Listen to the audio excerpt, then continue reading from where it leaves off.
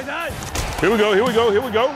Welcome to Behind the Grind. 1st and 10 football. If you ain't in, get out. On this episode, Ryan Recker explores the history of Steelers training camp, from its humble beginnings in 1933 to the proud tradition it has become today for Steelers fans all around the world. Thanks for joining us. I'm Ryan Recker. As we approach Training Camp 2021, we know that for the second straight year, COVID-19 protocols have prevented the Steelers from holding camp at their longtime home, St. Vincent College in Latrobe, Pennsylvania. The team will instead host camp at the UPMC Rooney Sports Complex as well as Heinz Field. Steelers training camp has had a long and very interesting history, with many stops prior to St. Vincent College. And coming up, we will bring you a unique perspective on Steelers camps of the past through the memories of four men, wonderful storytellers who collectively have seen every Steelers training camp since 1969. But before we take a walk down memory lane, Mike Prisuta of Steelers.com, who has covered the team for more than 3 decades, captures the essence of the St. Vincent experience. St. Vincent, to me, has taken on a whole life of its own. And part of that story is the people, right? We all run into people that my brother lives in Virginia. He comes up every year for a day because he wants to say, oh, 22 looks good. You know, where's that 3rd round pick? You know, everybody wants to be scout/general manager for a day at practice. And the close proximity to the players, I think that the way that campus is set up and people can hang outside the locker room, go down to the field area, and you can get autographs or pictures or get them to sign your ball, whatever.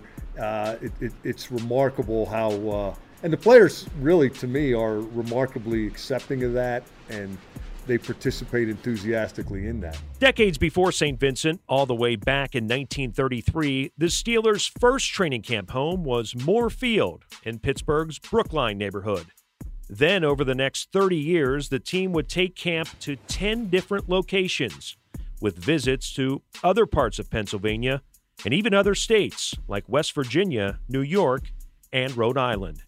In fact, the first part of their 1966 camp was spent at the University of Rhode Island in Kingston, before they settled into St. Vincent for good later that summer. Here again is Mike Prisuta, who extensively researched and wrote a column on the pre-St. Vincent days, including that stop in Rhode Island from 1964 through 1966. I didn't recall coming across any stories where people were coming from Texas or Arizona to go watch the Steelers have training camp in Rhode Island. They bounced around for a while until they got it right. I think they got it right at St. Vincent, and the longevity would bear that out. But you know, it used to be an automatic in the NFL world before zillion-dollar practice facilities and all the comforts of home at home, where you went away, A, to get in shape, and B, to start bonding and becoming a team and building that camaraderie and also figuring out who you wanted on your team. It's always fascinated me how you pick up an operation and move it.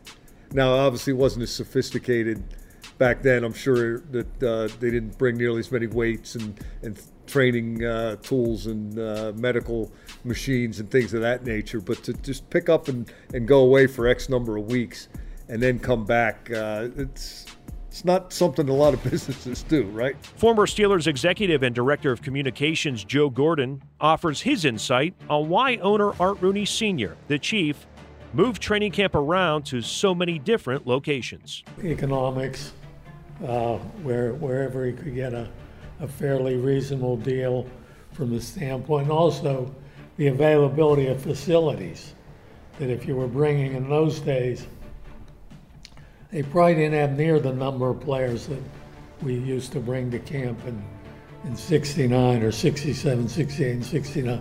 So if you had 50 or 60 or 70 players, you had to have facilities, particularly dormitories, and a dining room that could accommodate that many people. So it was catch and catch can, and the chief, he was kind of a nomad anyhow. He was all over the place. So, and probably these cities or these towns approached him, said, why don't you bring your football team here next summer? So he was receptive to that, but one stand got involved, and we moved to St. Vincent. It was incredible. Gordon joined the Steelers organization in 1969, a significant year in the franchise's history, with the arrivals of Chuck Noll as head coach and #1 draft pick Joe Green.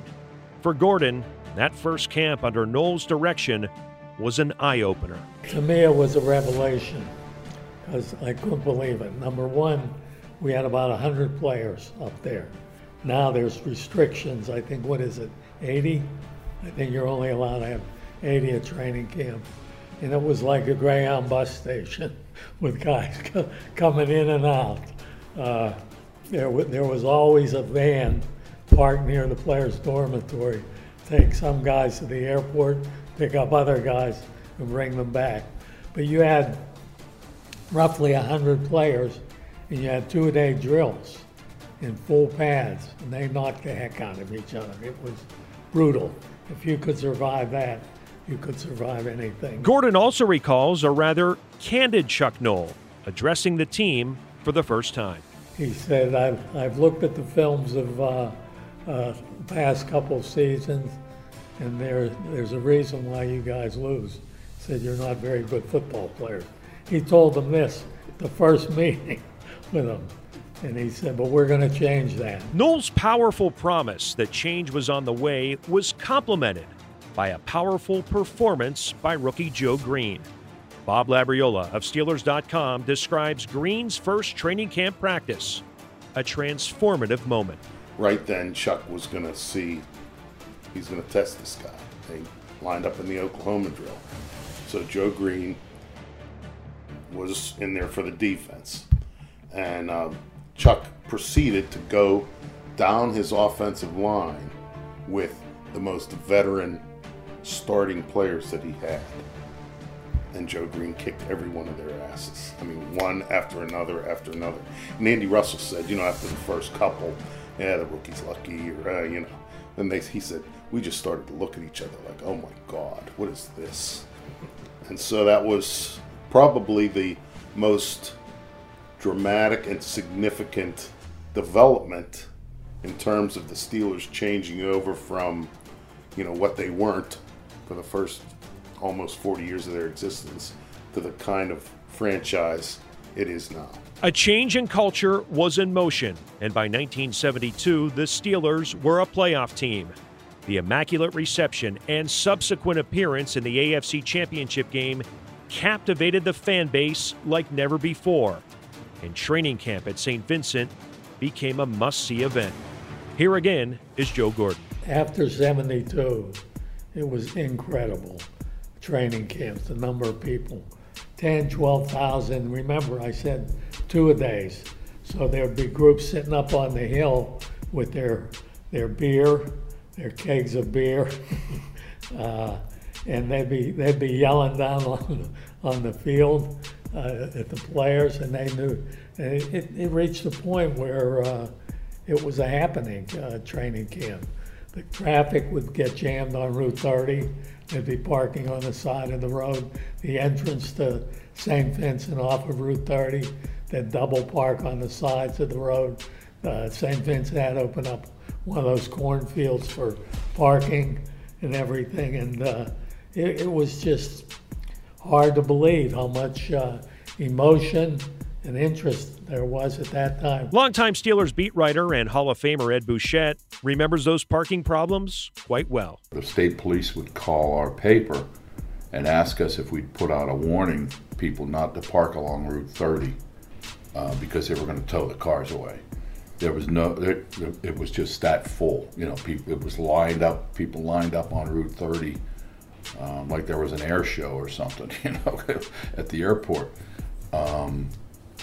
It was crazy. Bouchette covered his first Steelers camp in 1974 and happened upon a story even before he entered the St. Vincent campus. 74, they were on strike, Ryan, the veterans, and the first day I pulled up at St. Vincent along that long road that led in, Jack Ham was there with a picket sign, and there were West Penn Power was on strike too, and there was some West Penn Power workers joining him at the picket sign. That was I said, I'm writing this. So I wrote that story. I was 22 years old, you know. And I remember I got a note from Joe Gordon congratulating me on the story. They didn't know the West Penn guys were out there joining their players at the picket line. So that was my first introduction to training camp, was a news story along those lines. In those days, for Bouchette and other reporters, the unofficial start of training camp came in the form of a media gathering with Joe Green. At every training camp that he played, Joe Green would give the state of the Steelers on the first day he got there. And it was, I don't know if there's any photos from then, people would gather around him outside the locker room, outside the dorm, Bonaventure dorm there, right out front door, and people throw questions at him, and Joe would stand there and, you know, just we called it the State of the Steelers because it kind of set the tone for that season. As Joe Green set the tone for the upcoming season, the tone for camp and the summer sun at St. Vincent was set by none other than Chuck Noll. Chuck's training camps were tough. Without a doubt, they were tough. I mean, back then they had 2-a-days all the time, and these players lived in dorms without air conditioning, and classic. They'd all bring every time they'd report to training camp, the newspapers the next day would be filled with pictures of guys lugging fans into the dorm, and so would TV. That was the thing, players reporting back, and they all had their fans. But Chuck lived in that dorm too. Bonaventure Hall, no air conditioning. No air conditioning, no problem for one Steeler.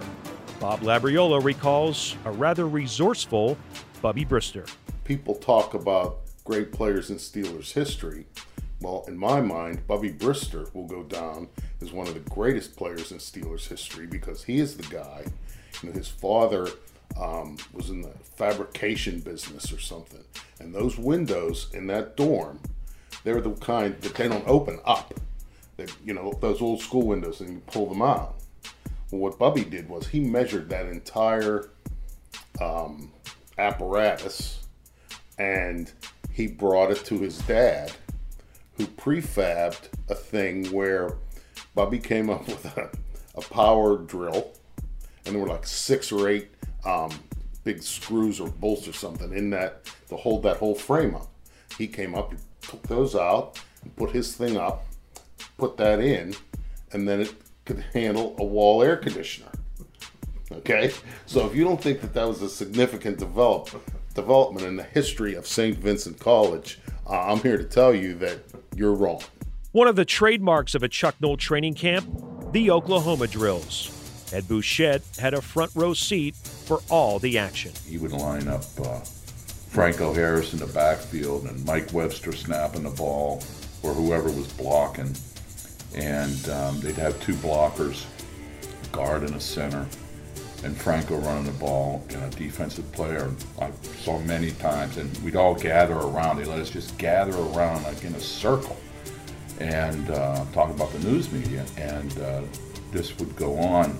I saw many times. I mean, the stars would go up to the stars. Jack Lambert would be there going up against Mike Webster with Franco Harris in the backfield, and it was live tackling. It was pretty intense. Intense for the players and for the fans. Once again, Joe Gordon. The fans, when they knew that we were going to do the Oklahoma drill, was always on one corner of the 3 practice fields up near where the hills are. And the fans would go absolutely ape over what was going on. And their favorite matchup was Lambert and Webster. And the coaches, they knew how the fans, the emotion that was involved, not only with the fans, but with the players. The offensive players would be rooting for the blocker. Defensive players would be rooting for the defensive player. And they'd be yelling and screaming with players. So it was really, for me, absolutely a revelation. I couldn't believe how tough it was. At St. Vincent, Gordon occasionally got to see a softer side of Chuck Noll, away from football, like in the summer of 1989, when Noll conducted the Pittsburgh Symphony Orchestra in what was a tribute to the Chief, Art Rooney Sr., who died the previous summer. They set up this bandstand down on the field, and I don't know how it originated. Chuck was gonna, but we invited families up, players' families, coaches' family, up for that, and he was up there, and he was in his glory. I think he maybe enjoyed that more than anything he ever did in his life, because he was a symphony buff. He and Mary Ann would go to the symphony here, so that opportunity to conduct a world-class symphony was one of the highlights of his life, and certainly one of the highlights of training camp at St. Vincent. Noel had numerous interests outside of football, but at his core, his passion was teaching. And St. Vincent was his classroom for 23 summers. And in the summer of 2007, the place where he taught so many players was named in his honor, Chuck Noll Field. Favorite time of the year, teaching. It happened more than once. After practice, he'd be down on the field with some offensive lineman going through drills and coaching him, and the guy was a player who had no chance to make the team. He'd spend 10 or 15 minutes down there. I think naming the field after him is most appropriate and well-deserving. Look, without him, you don't win 4 Super Bowls, and St. Vincent College doesn't become the center of pro football every summer. Bill Cowher began overseeing camp practices on that field in the summer of 1992. Ed Bouchette reflects on a memorable Camp Cowher moment. It was his first or second training camp. I'm not sure which. They had a kicking drill, and there was a ton of people there. And behind the one goal post was a hill that was packed with fans. And one of the kickers kicked one into the crowd, and one of the ball boys went up to retrieve the football, and the fan gave it to him, and he ran down, and Cowher saw that. He said to the ball boy, "Give me that football." And he gave him the football, and Cowher went up into the crowd and gave the football back to the fans. And I was sitting there along the sideline with Dan Rooney watching this. Rooney goes, "He could run for mayor right now and probably win." He was popular with the fans. Cowher has joined his predecessor Chuck Noll as a Hall of Famer. And perhaps one day Cowher's successor, Mike Tomlin, will also get the call to Canton. Very few have had as close of a look at the training camps of these 3 Super Bowl winning coaches than Bob Labriola, who notes their similarities. The Steelers go away because the Rooney family believes in that kind of atmosphere for camp, and also because each of those 3 coaches that you just mentioned believed in that as well. So there's that. That's a similarity. They all believe in a physical approach to the sport. Often that entails winning by attrition in game days. And while each of them were able to do certain things or prohibited from doing certain things based on the rules of the era, they all believed in that. And you would look at Mike Tomlin's tenure and say, boy, camp it's a country club now. Because, a lot of have 2-a-days anymore. That is just not permitted. The player safety initiative, how that has changed. As I mentioned, no more Oklahoma drills. But Mike Tomlin, I believe, I'm not absolutely positive, but I believe that the Pittsburgh Steelers under Tomlin are the only team that does live tackling every day, or pretty much every day. While St. Vincent has changed over the years with upgrades and expansion, its throwback charm still remains and still links the present-day Steelers with the legends of the past. Here again, Mike Pursuta. There's a famous book written by a guy named Roy Blount Jr. about the Steelers. It was a chronicle of the 73 season, the year after the Immaculate Reception. Roy was a phenomenal writer for Sports Illustrated, and they wanted an NFL book, so they got him to be kind of an insider embedded for a year. And it's called About 3 Bricks Shy of a Load. And there are pictures in there of training camp and Terry Bradshaw and Roy Girella and Joe Green. And the campus has changed a lot, but it's still the same campus. It's almost, those fields are the Yankee Stadium, or at least what the old Yankee Stadium was to the Yankees. That's the Steelers Yankee Stadium. I mean, it all, pretty much everything worth chronicling. That's kind of the epicenter of Steelers history in a way. I hope you've enjoyed this look back at the history of Steelers training camp through the memories of those who offered such a unique perspective on everything from the camp locations to the legends whose storied careers began being carved at training camp. Thanks for listening. I'm Ryan Recker.